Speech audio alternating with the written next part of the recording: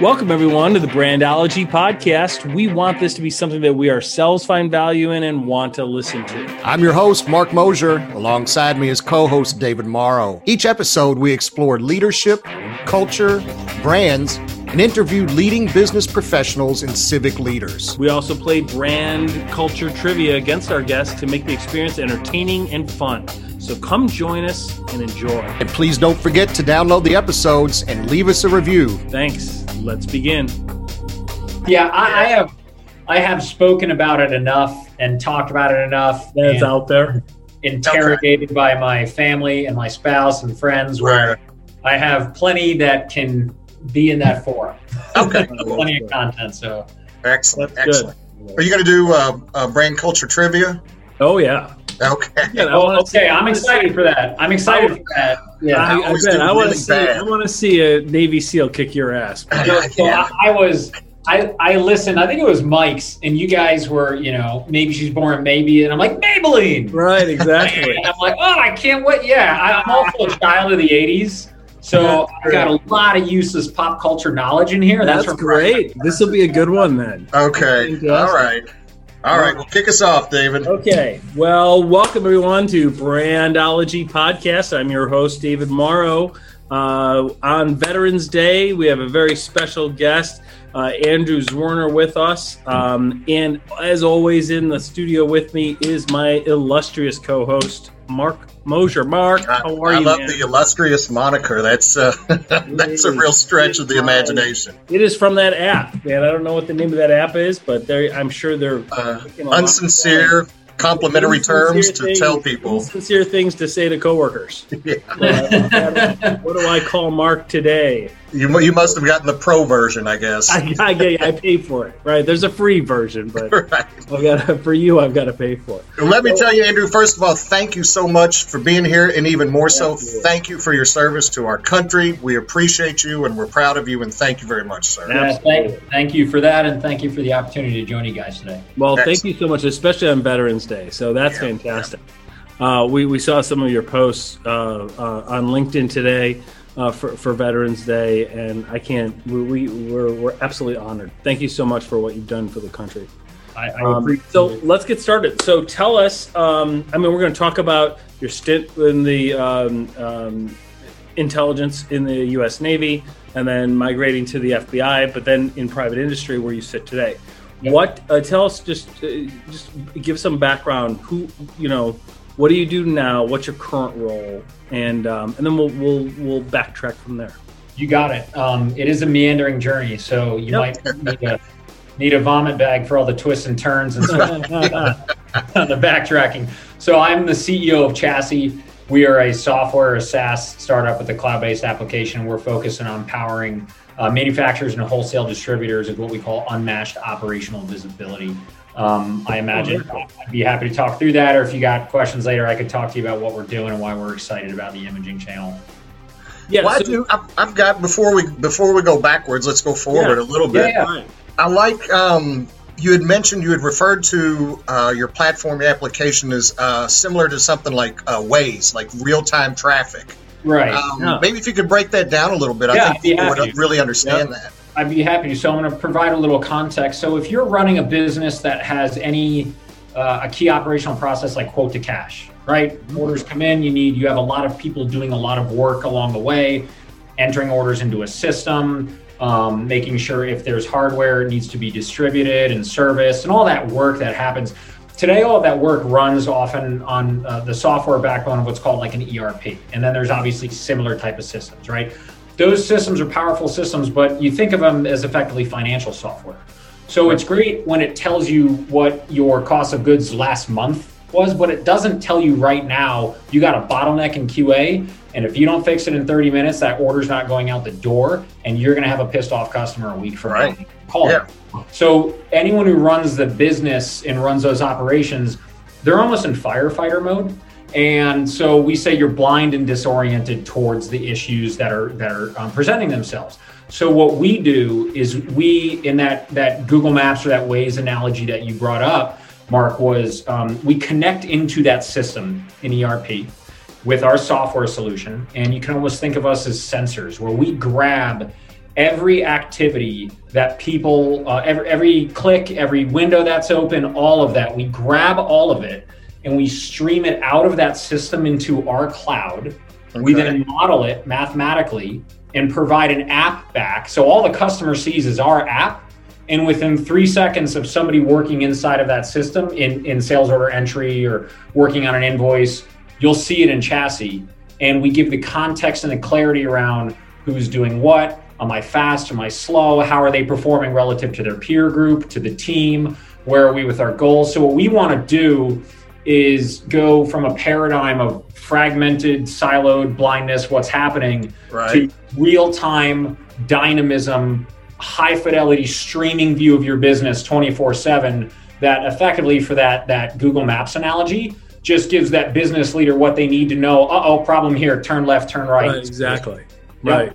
And see, I thought that made so much sense but you guys are really kind of in a niche to that market space, right? I mean, nobody's really gone down that path of that single pane of glass for those processes. Correct. Boy, you're hitting on it, and I need to pull you in some of our marketing conversations.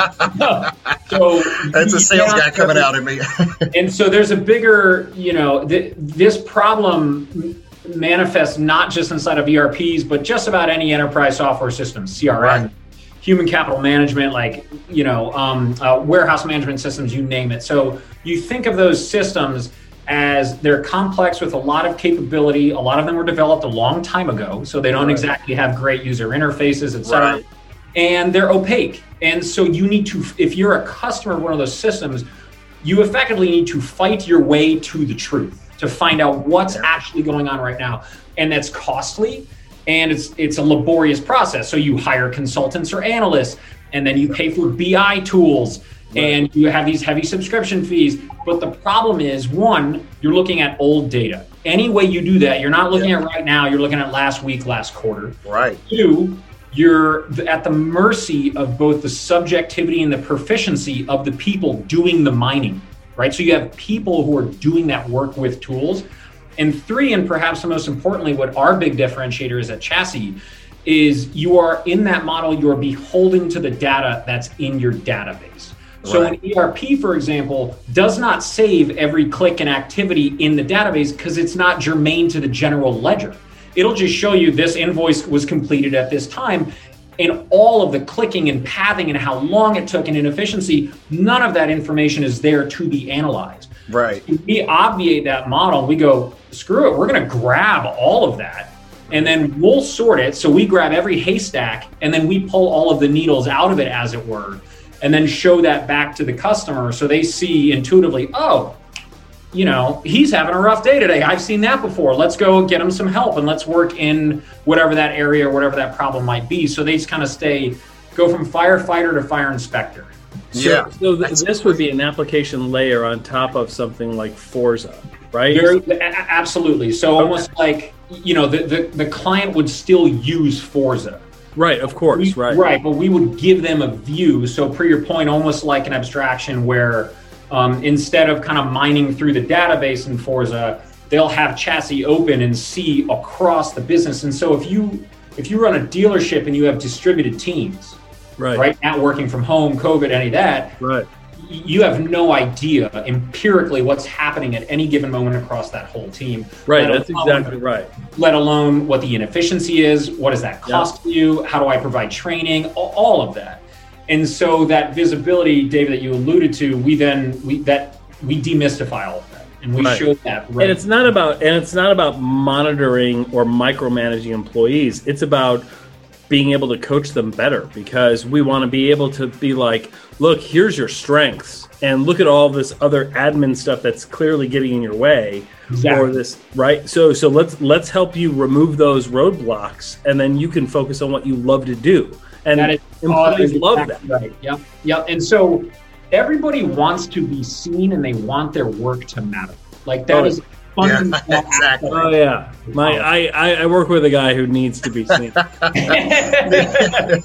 Somebody craves attention. He craves like a little puppy dog. If you went to work every day and you had no idea, you labored for 8 to 10 hours and you had no idea hey, did I make a difference? Right, What exactly. Am I making an impact? Exactly. Doing the right thing. Like, imagine the level of psychological and physical engagement you're gonna have. It's not, and that's why you see a lot of churn, particularly for like Gen Z and millennial folks who grew up in front of a screen and then they're being asked to work in like an ugly interface and an old system. Right. Yeah, it just doesn't work well. It doesn't work. And so we're like, hey, wait a minute. Exactly to your point, Dave, is like, we'll give you visibility. That alone, like, unveils a whole new kind of psychological work. And then if you can create alignment where like a frontline worker and manager all the way up to ownership of the business understands who's doing what and what happens, you can then come together and do more, right? So just the very bump of like, wow, now I see what my work is. It can have a really accretive effect on the business. So how did you get hooked up with the imaging channel? Like, how did you get to dealers in the print imaging industry? Like, how did that come about? Yeah, great question. So we have been looking, because that's an interesting arc, like Navy SEAL, FBI, print imaging guy. Like, how did you wind up in our sphere? Is what I promise. There's connective tissue there. So I can walk you through the chronology shortly, but we've been looking for, I'd say last summer, last fall. So it's now November 2020. So I guess August timeframe in 19. We moved our business into SMBs for manufacturing and wholesale distribution. Right? Okay. So that was kind of the first move into, all right, you have businesses that have tightly defined processes with a lot of volume and a lot of repetition, and they're using antiquated systems that don't give them a real view of what's going on. Well, that is the imaging channel. But that's everywhere. You just answered my question then. Yeah, and so specifically, it was Mike Stromali, right? So I had been doing. He was on our show, and he actually knew my dad and stuff. And God, I love. He's a great guy. He's an awesome dude. Yeah. We could spend the next hour talking about. Oh yeah, he's a character too. The godfather of print. Yeah. So I found him, and look, I found him not knowing who he was and really much about this because he built Forza on top of SAP Business One, right? And we are connected into SAP Business One at Chassis. Right. Okay. So I found him on LinkedIn. Remember, I'm a former FBI agent and intelligence officer who had to go find people who didn't want to be found around the world. So if I have one skill set, it's building a target team. Yeah, that's exactly right. I would love to see your prospect list. Your prospect list is like, I've got this. He likes chocolate donuts. His kid goes to play soccer on Tuesdays. I've got it all right here. That's called the pattern of life. You build a pattern of life. Right. So I reached out to Mike Cole, and he was gracious enough. This was right after he left kind of Minolta. We're both in Scottsdale, Arizona. I said, we were both veterans, and I just wanted to ask him questions, frankly, because I almost didn't know what I didn't know at that point. He was gracious enough. He gave me some time on a phone call, and then it went to like, all right, there's something here between us personally, between the channel, between what we're doing, and his as he tells it, he's like, had I had Chassis. Right, so many deployments which are challenging, so many businesses who are terrified of moving onto that system because they don't know where it's going to go wrong. This could help us overcome so much of that, and that's kind of really the genesis of our relationship. That's very cool. That's great. It almost sounds like your platform provides for something David and I really believe in as kind of a fundamental foundation for us. That it almost helps with culture in an organization, right? Because now everybody sees the impact, everybody sees the work. Now they understand what their impact was. And, David and I believe that when you have culture like that, when people are a part of the vision and buy into what the goal is and want to drive and move the needle forward, that increase in culture can actually increase in business. And that's exactly what it sounds like the platform is. Maybe that's a little grander. No, you're so Simon Sinek talks about start with why. Right?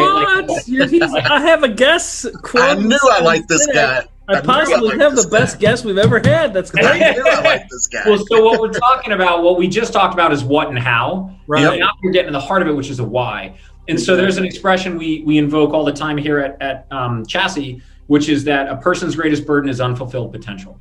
And so if you think about that, and then beyond an individual, but an organization or a team. Now remember, I'm a little biased. I came from what was arguably the highest performance team on the planet at that skill unit.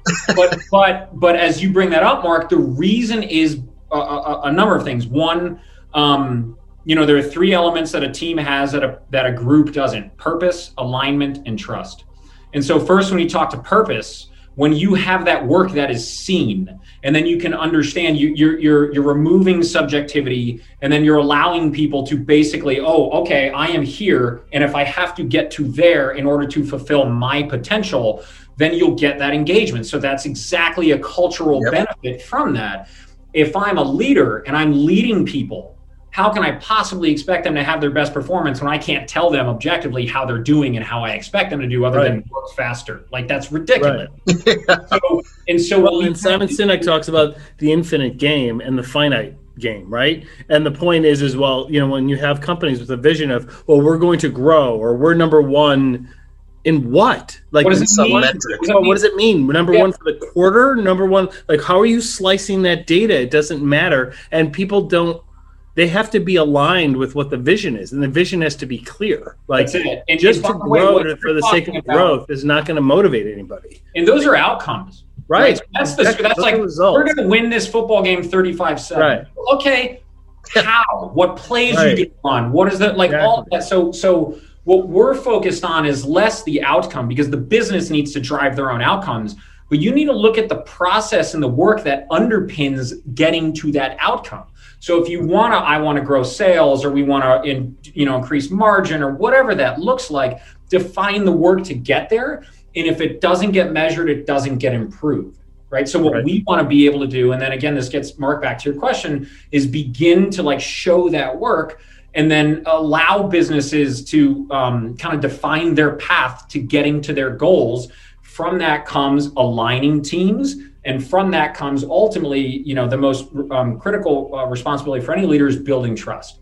And a lot of trust gets eroded when there isn't visibility and clear, honest communication in a empirical view of truth, right? And so we want to do away with that and allow these businesses, especially between management and line employees, right? Or however you want to say it, right? Like, the more I just see, like, in our own market, there are other markets like ours where, like, the sales team is not brought into other aspects. So there's certain employees that in our market, I want everybody at the table. That way they can see it all. And that way, if you have a question and you want to complain about sales not getting you back something, here they are.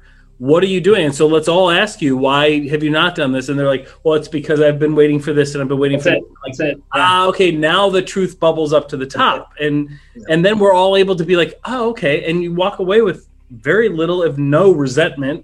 Everybody's in a better mood. The morale, and everything gets fixed. And everything got fixed. Like, the client is happier. The culture is happier, So we say dissolve silos, and that's effectively what you're talking about. And so I'll give you now an example from my previous life in the military, and specifically in the special operations community, where I saw and experienced that at massive scale globally. And now I brought that into not only how I lead, but how we at Chassis are trying to deliver that with a product that empowers that in businesses. So as an intelligence officer in the Navy, I was embedded with what's known as the Naval Special Warfare Development Group. It's called DevGru for short. I am still signed to non-disclosure agreements around a lot of that stuff. But we want to point that out, yes. Look, you've seen Zero Dark 30 or Captain Phillips, and it's that unit that's been made famous through a lot of that. So it was the most, per my LinkedIn post that you brought up earlier on Veterans Day, the most formative experience of my life. And it was an incredible honor and a privilege just to serve there and be a very small part of the mission there. But one of the things we did there is we had not only Navy, but Army and Marine Corps and all of our joint counterparts, and then, allied nations, with people all over the world, not just Iraq and Afghanistan, but the continent. And so imagine syncing those disparate teams, 2-person teams in a little tent somewhere, a team working with civilian counterparts in an embassy somewhere, a conventional unit that's working with us to take battle space in Western Europe, all those different teams. How do you synchronize that all the time? And so what we did at the Joint Special Operations Command, which who was run by General Stanley McChrystal at the time, who has now written a number of books, and he pioneered what was called the ONI VTC, Operations and Intel Video Teleconferencing. So 4 days a week for 90 minutes, everyone who had a dog in this fight, so to speak, would hop on a VTC, and we'd all get together, and every battle space owner, commander, leader, whatever, would have 30 seconds, 90 seconds, 2 minutes, whatever might be allocated, go through a slide or two and talk about, here's what's happening, here's what we're seeing the enemy do, here's what we're learning, here's what we need, over and over and over again. And I could sit there, whether I'm at home in Virginia or I'm in, Ramadi in Iraq, and I would watch those and I get an appreciation for what's happening in Nairobi and what's happening in, another hotspot around the world. And that was incredibly important because, as you pointed out, that information sharing created context and clarity. So you come out of your silo and you see what's happening across the global organization. And then you have what you need informationally in order to kind of orient around your respective mission, the resources you're going to get or not get in order to execute it, et cetera. And that very act of doing that is not a very difficult thing to do, but it requires discipline and repetition, and you need to build that in culturally, and many businesses don't do that. And so as they grow or they acquire, those silos get more and more reinforced and harder, and then it becomes almost sclerotic, and it's very difficult to overcome that as you're a bigger business. That's amazing. So let me ask you this before we take a break and do a little brand culture trivia. Tell us about your time as a SEAL. Like one of the most motivating books I've ever, and actually I listened to it as an audiobook and then I actually read it again, was Can't Hurt Me by David Goggins. When I read that and the personal struggles that he went through, I just would look at my own life like, seriously, what am I complaining about? Like, how weak am I? Like, get up, work out, let's go. Like, holy cow. Good. He would love that. That's what he wanted, right? So, yeah. I don't know David personally, but look, there's a saying that like even SEALs think Goggins is crazy. But the takeaway from that, for your point about like his story and how he got to there, what I would submit to you, again, not knowing him, but getting a sense for the sentiment is, it's less about David, you got to go run ultra marathons overnight, and more about whatever you do, getting back to what we were saying earlier, is like, go fulfill your potential. Right. Go seek resistance. Physical, spiritual, intellectual, whatever it is, and overcome it. Because if the path is, I've always found in my life, if the path is too easy, it's not worth taking. You need the path of more resistance. You need the path of more resistance. If you're doing something where people are getting a little upset, but it's in a good way, and you are pushing them to get better, and they might whine and they might bitch along the way, but you are getting them to overcome their own obstacles, that's the right thing to do, and keep doing it every day. It's growth, and it's basically fundamentally human nature, right? So there's no stasis. You're either doing that and you're actively working toward that, or you're not. And that's why you see oftentimes people who have had a great deal of success, financial success with their work, end up trying to retire, as it were, and they can't, because you can't go from that high cortisol, high tempo, high purpose environment into when's my tea time every day. Like, it doesn't compute. No. And evidenced by Mike, who's like, I mentioned this one. He can't quit to help himself. Dragon players have to slay dragons, right? And so if you have that in you and you want to pursue, become that best version of yourself and always move the goalpost. And so to David, your question about the community, the Naval Special Warfare community, every member, not just SEALs, but support people like I was, and anyone who's involved in that is like, that's the ante, right? That's not special. That's just table stakes. Right. And so, well, it was phenomenal how many would start and they said, I'm going to be a SEAL, and only like a few even made it. Well, no, what is it? It's less than 1% of the entire military force makes it as a SEAL. Is that right? I just heard that the other day, actually. I would imagine maybe even less than, so like in the Navy, I think each class usually goes with like 250-ish people who come in and then, maybe 30-ish come out. So like it's an 85 to 90% attrition rate. And then from there, the ones who end up making it into a platoon or teams, they do multiple deployments, and then to go to DevGru, there's another 50% attrition rate. And so, yeah. Like, I thought I was cool because I passed the bar exam. Like I was like a lawyer.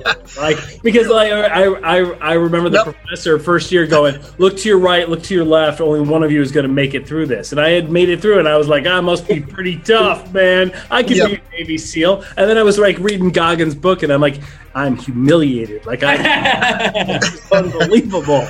Yeah, let's look at the bar. Let's look at the bar exam, and then let's look at Hell Week. Okay, yeah, exactly. Like 138 hours of pure terror. Like it can't be that hard. There's a million friggin' lawyers. But any guy, friggin' Navy SEALs. Any guy. So one, it's all relative. Two, any guy who's gone through that will tell you that training is designed to test them to find where you will fail psychologically. Like that's ultimately what it is. And so they're looking for attributes. Personality attributes. There are Olympians who have failed that, and they're great swimmers and all of that, but it's different when you haven't slept and you're cold and tired, and that's what they say. And so like those guys who do that and go through that, how they comport themselves, and then what the kind of the sentiment is around the community to be able to be a part of that and to support that mission. It's a hell of a thing. It's intoxicating is how I describe it. And it's why I say after that, I was ruined. Like I'm not employable. Like I couldn't. There's no way you could get a job and be bossed around by somebody that is like, we need you to pick up the phone and make more cold calls to sell something. Like you'd be like, are you kidding me? Yeah, you see a lot of people out of that community get into entrepreneurship, and because it's like, you know what, I would rather do my own thing. You'll build it better. You'll build it, and not only that, like another expression. Sorry, I got a lot of them, but I would rather deal with the stress that comes from pursuing my potential than the anxiety that comes from knowing I'm not. Absolutely. Ooh, wow. Right? I love that. Wow. That's going on our That was really good, Andrew. I like that. That's a really good one. But that's what we're talking about here, right? So like there is some of your quotes, and I didn't see that one. I want that one. That's pretty strong. That's important. It's so true too. That's what makes it so strong. It's real. Stuff you hear from me is either like, so Evie, who runs our marketing, she calls it Zwisdom, like my last name. And I say, no, it's just concepts or ideas I've learned or picked up from people smarter and more experienced than me. Right. That's how it all works, right? Yeah, exactly. I mean, we have a whole podcast because Simon Sinek wrote a book 12 years ago. And we just wanted to ask, entrepreneurs, why? Yeah. Why did you do it? Why did you make a move? Exactly. That's what got started. Well, I want to talk about being a Navy SEAL, being in the FBI, and what drove you to that, why, and then some other things about your childhood and your background.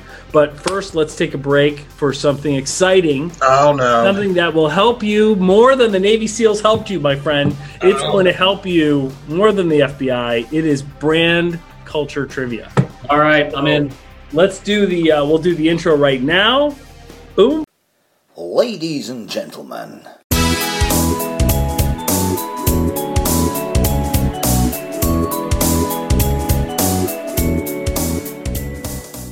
Welcome, everyone, to Brand Culture Trivia, where the points don't matter, but the brand does. In this segment, we play a trivia game against our guest. I'm your host, Mark Mosier, along with my co-host, David Morrow. David, tell us about the rules and the awesome prizes. Absolutely. The rules are as follows. You get to guess as fast as you can. You get as many answers as you want, and the first one to give the right answer wins a point. The first contestant to 3 points wins the game. What do you get if you win? Glad you asked. You get 14,684 Brandology bucks. What is that worth? Those are absolutely worthless, but we might send you a sticker for playing. So let's get started with brand culture trivia. David, why don't you spin the wheel of trivia and see what our first question is? All right, here I go. It is a heavy, heavy wheel.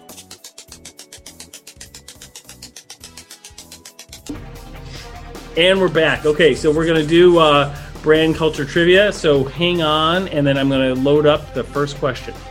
Given the fact that we actually have a guest who is esteemed, right? And the fact, Mark, that he's actually listened to a prior episode. I can't use some of the questions.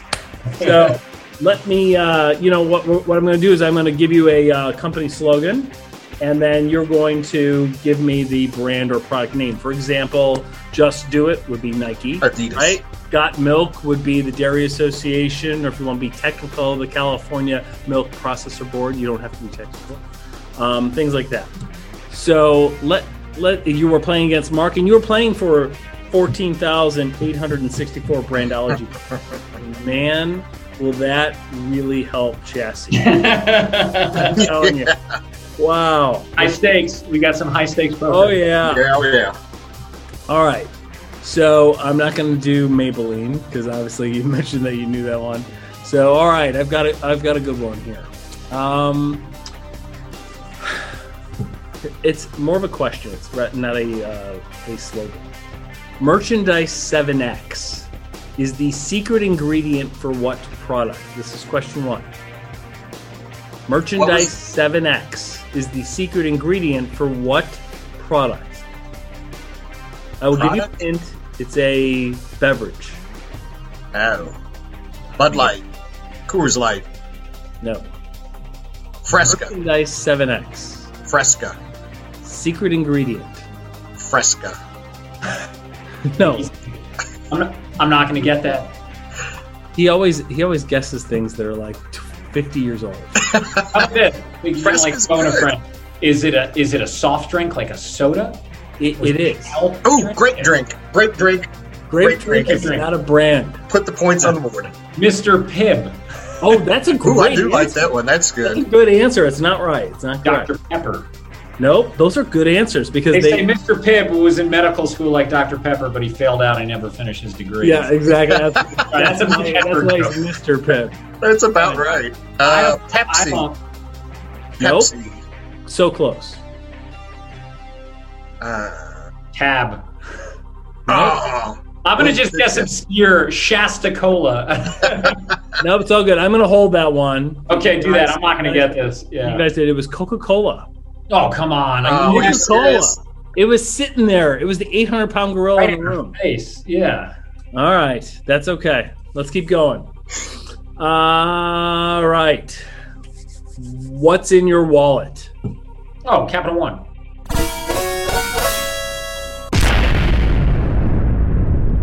Wow. That was brutal. Is that right?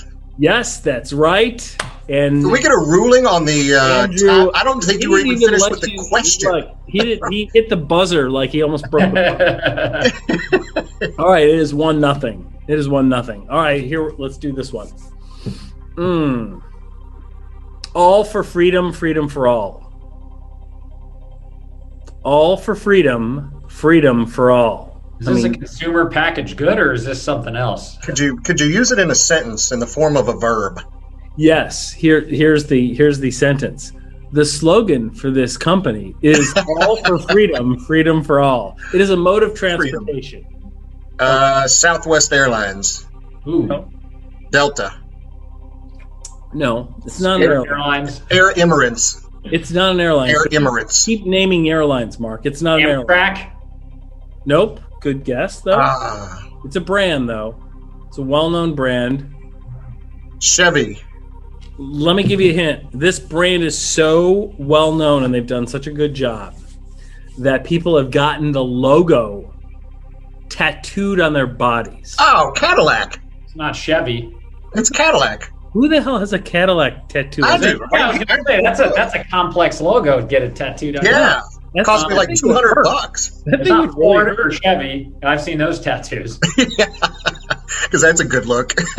That's a good look when you got a Chevy tattoo on you. I came into this game so confident, David, and now I'm so surprised you're not cleaning up on this one. I Especially was when I was listening to the episodes. And because you know Michael Stramaglio. Like, Yeah. and he loves this brand. Oh, that might have given it away. Oh, Harley?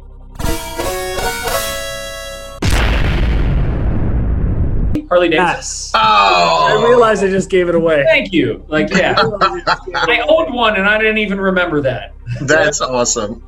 But he does his does he do it this time of year? He does his veterans ride The West Coast. Yeah, just right across the country. Yeah. Thunder is historically May, Memorial Day timeframe. Okay, that's right.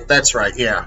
Just weather. Yeah, because it's November right now. It's really not time to be getting on a bike across the country. Yeah. Normally, I mean, right now the weather's pretty good, but generally, historically, it would be bad. Okay, it's 2-0. So this is the point where I point out some obvious math for Mark. 100,000 times. Dude, if you had 100,000 times what you have right now, you would have 0. Mark, Andrew would still be beating you. So come on, man. You caulk in a couple. I tell you, my addiction to the Cartoon Network obviously is not helping me with culture. If I only had branding. a pane of glass to show you what you're doing during the day, Cartoon Network would not be part of it. Hey, man, Ren and Stimpy is very enlightening. That's a great show. All right, here's one.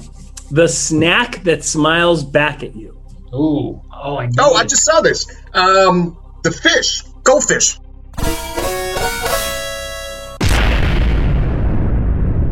Oh, holy cow. Yeah, I just saw the commercial. I didn't realize the gold. 2-1. That was like a staple, part of the food pyramid for my children, and I didn't never realize they had a smile. Pour that in the kid's snack cup too often, and shame on me for not jumping on that. It's okay. Congratulations on that point, Mark. I will remind you it is Veterans Day. It won't be a shutout here today. Yeah, if you do beat him, I will kill you. So, I'm pretty sure he can do that, like with his death grip, just through the lens, like they taught him something. I will get Let's have a softball. Let's have a big, meaty softball coming out with this next one. That's good. All right. Wow. There's so many. Okay. Good to the last drop. Nestle. No, not Nestle. No. What's the Nestle? Folgers. Instant coffee. Folgers. Is it Nescafe? That's what Folgers. So close. We got to get the brand, though. It's good to the last drop. You guys are so close. Donuts. What did you say? Maxwell House. Yes.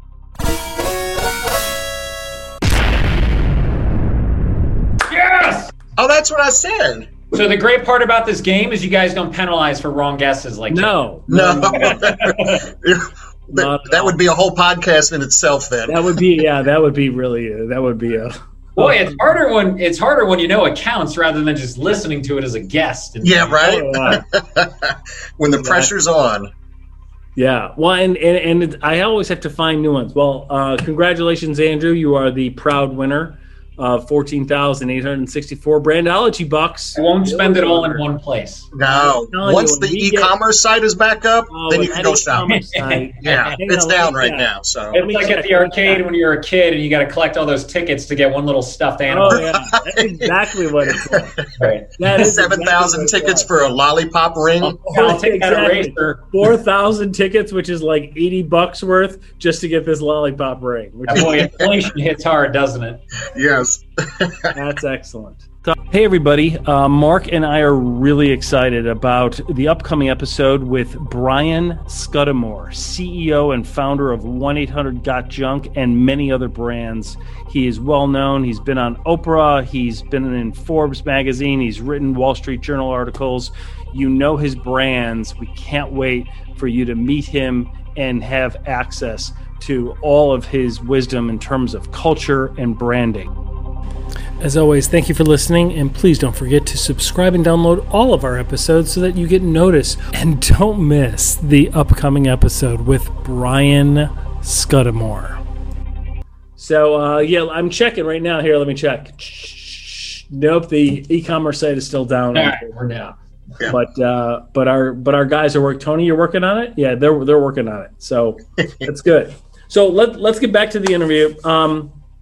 Tell us, why did you go into the Navy in the first place? Yeah, I graduated college. I went to a small school called Bowdoin College in southern Maine, little liberal arts college. I played football there. And I graduated spring of 2002. So September 11th happened fall semester my senior year. Oh my gosh, yeah. Yeah, and that was it. I'm like, all right. Yep. And I just, at the time, so we talk about why and purpose, and I was like, I was not not even remotely motivated by a paycheck. And this is, right after kind of financial crisis and the economy starting to recover type of thing. And I'm like, I'm not going to go, work on Wall Street, sell insurance, do whatever. Like I wanted to, like, something's happening, and this is the defining event of my generation. And when I'm 65 years old, should I be fortunate enough to live that long, I want to look back and be like, hey, I joined and I did something, right? So that was kind of the impetus. And so I went in the Navy. Again, I became an intelligence officer. I was a real geopolitical nerd. And so, like, I'm the 19-year-old kid in college who's reading books on, like, the Russian invasion of, like, Chechnya and Grozny and stuff. The Bolshevik Revolution. I wanted to experience history, right? I wanted to not just see the world, but I wanted to see the entire continuum of humanity, if that makes sense, right? Yeah. And further, I wanted to be in a team. I played team sports my whole life, and I love the idea of being in a team, and I want to be surrounded by people who would, make me aspire to be a better version of all the stuff they're just talking about. Be part of something bigger than yourself. Exactly. And so I joined, I went through Officer Candidate School, became an intelligence officer. I did a first deployment on an aircraft carrier in 2004 in the Gulf, and then I moved to Korea for a year in Seoul. So I lived in Korea, monitoring the North Korean threat, as it were. And I'm a Cold War buff nerd, however you want to put it too. So, like, that's the last real vestige of the Cold War, still alive and breathing today, and that's fascinating. And then I screened successfully for DevGru, and that's a pretty rigorous vetting process, and then you get there. So I got there in the fall of 2006, and I was embedded with an assault squadron. And January of 2007, I did, there's a couple months of training and stuff. And then you're in Iraq, and then for the next few years, it's just go, go, go. They call it like a first wheel. It just, I did a number of deployments from 2007 through 2009 to both Iraq and Afghanistan. And then you come back and you get, a little time off, and then you just start training and preparing again, and then you go again and again. And were you married at this time? Or no, so that's the thing. My wife and I say, like, if we were dating then, it would have been close, because you're just gone all the time. Yeah. And so 2009 timeframe, and at this command, officers usually spend a few years, and then you gotta get rotated out. I'm like, I don't want to go back to big Navy. So I decided to get out at that time. I was about 30, and I'm like, at some point I want to settle down, have a normal life, not be gone all the time. Yeah. It takes a toll, like it really does. I know guys who've done 14, 15 deployments, and it's just, it's crazy. So then I went to the FBI, and I wasn't ready to go in the private sector at the time. So I was choosing between the FBI and the CIA. I worked quite a bit with agency folks overseas and bureau folks. Right. And not only the lifestyle of the agency, but, you kind of have to, particularly if you're living undercover, you just have to lie to everyone all the time. Yeah. Like, I don't want that. So, and I wanted to live largely domestically. So I became an agent, went in the bureau. I got assigned down to Miami field office, and I was working what's called counterintelligence cases. So what that means is you hear about kind of a cloak and dagger, collecting information and blah, blah. So you think of a coin with two sides. The offensive side of the coin is, intelligence, and there's different disciplines. The defensive side is what's called counterintelligence. So what I was responsible for was working cases where hostile foreign intelligence security services, or even from allied nations, are trying to, take secrets out of defense contractors and academia and the government and stuff like that. And so it's methodical work, and it can almost be described as a bit plotting. So remember, I come from a war zone where every night by sunup, you're going out, and there's a bad guy is either in your detention facility or dead the next morning, and you're like, you're okay, you're going. So to go into that environment where, okay, I could work cases for years without an arrest, a buddy of mine described as like a 10-speed downshift. Yeah, that would be a hard downshift. Yeah, and again, I have great friends at the Bureau to this day. There's remarkable people who do incredible work there. But I'm like, okay, I'm not going to spend 20 years here giving my pound of flesh, kind of pushing this boulder uphill against the bureaucracy of the Department of Justice. Right. It just wasn't for me. And so that's when I went in entrepreneurship. So again, about 10 years ago, And I joined with a buddy at the time who was in Miami, who we came in the Navy together. And he's like, hey, I started this S Corp and I'm going to do a security business. And I joined him, and, you know, two guys, we kind of that quintessential from a basement in his house, started building a business. Right. So I spent 7 years at, the name of the business was Prescient. I'm still on the advisory board there, but the business was effectively doing a lot of security and consulting services, not only for the government, but also commercial multinationals. We were on Inc. 500. We're the 18th fastest growing privately held company in the country in 2014. Two guys grew to 3 to 5 to 10 to 50 to almost 100 people. That's massive growth. Yeah, raised outside money, built a board. So like I got my MBA experientially, right? I didn't go to school. I learned how to build a business. And that, that's what I did, by and large, a lot in the Navy is what's called OJT, on the job training. Just immerse yourself in it, and you either drown or you figure out how to swim. And so I did that. And then about 3-4 years ago, that business we were looking at potentially merging, and I'm invested, and I'm like, hey, now's a good time to step away. So my wife, who we met in DC, she's from Arizona, where I live now, went to Arizona State. I have family here. We're like, let's just get out to Arizona. So moved out here, and I looked at that as an inflection point in my life, in my career, where I basically said, okay, what do I want to do with the rest of my days? And this is advice I would give, anyone who's listening. If you find yourself at an inflection point in your life, I looked at everything I did in my life at that point, uniform, badge, civilian, whatever. And you strip to the studs, you look at what is thematically consistent across all of those things that moved me and made me want to run out of bed in the morning and attack the day. Your why. And why, right? And so that is where I developed my personal maxim of solving hard problems with incredible people under very challenging circumstances. Because that's what DevGuru was. Mm-hmm. And even on a couple of days in the FBI that were good, that's what it looked like, and that's what a startup was. Yep. So in my mind, it was clear. I'm like, I need to get right back into a startup. I need to build something hard. I need to learn. And having not come from a software or a product or even a sales background, I knew I wanted to get into technology. And on the outside looking in, you'd be like, you don't write code, you don't do this, what the hell? And, how could you possibly be so audacious to think that you can go run a software business? And I look at it. Do it every day. Right. Mark and I do it every day. We don't have any. That's it. You just go. Right? You go and you do and you learn. Right. And you leverage your willpower and your learning velocity, and you immerse yourself in something, and you try to make progress every single day. And I just find it's connecting dots. As soon as you learn one piece and then you see something else, and you connect that. And technology is a wonderful way to scale anything, right? It's a way to leveraging advances in technology is a way to scale something, right? So I'm holding up my phone. I don't know if the camera's gonna be on for this, but the world's worth of information exists in this device in our pockets.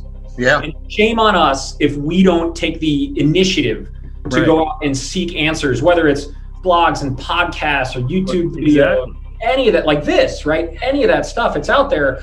And my question is, how do they teach college at this point? How in the world? How do you teach college? Because when I went to school, we did not have this. And then to get people to pay that much for private, anything you have to say, Professor, I got it right here. I can fact check you in about 10 seconds. In school, I could find out in 10 seconds. Totally. I don't know how they do that now, but that's for a different podcast episode apparently. So that's the meandering journey of how I made it through all of that to get to the software startup. To close the loop, when I moved to Arizona, I met a gentleman who's our founder and executive chairman named Brad Janenga. Wonderful guy, incredibly successful. He built a very successful business here called WebPT. Yeah. And I met him when I moved to town. We kind of hit it off, and my question to him was hey, what's next? We talked about, and that was where, he had this vision from what he did there. That was the foundation for what Chassis has become today. That's great. Yeah. That's excellent. Well, hey, thank you so much for your time today. We're gonna have to do a part 2 and bring you back, because I know we're going to get email after email from the listeners like, why didn't you ask about this? Why didn't you make them talk about this? Why didn't you sit with this? So we're going to definitely have to bring you back. This won't be the last time we talk, without a doubt. So I really appreciate it. I appreciate your time. I appreciate your service.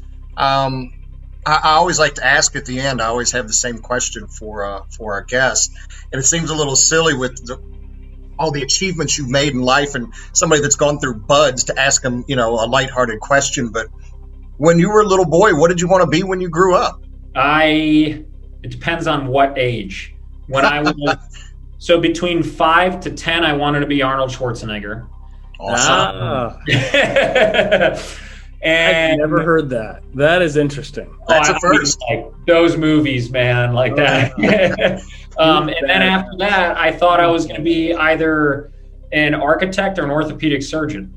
Wow. In high school. And I think the thing that my mom points out is like, I always played with puzzles. I always built intricate Legos. I did stuff with my hands. I wanted to kind of. Interesting. She told me when I left the Navy and went to the FBI, she's like, you're not going to last. You're going to end up building something.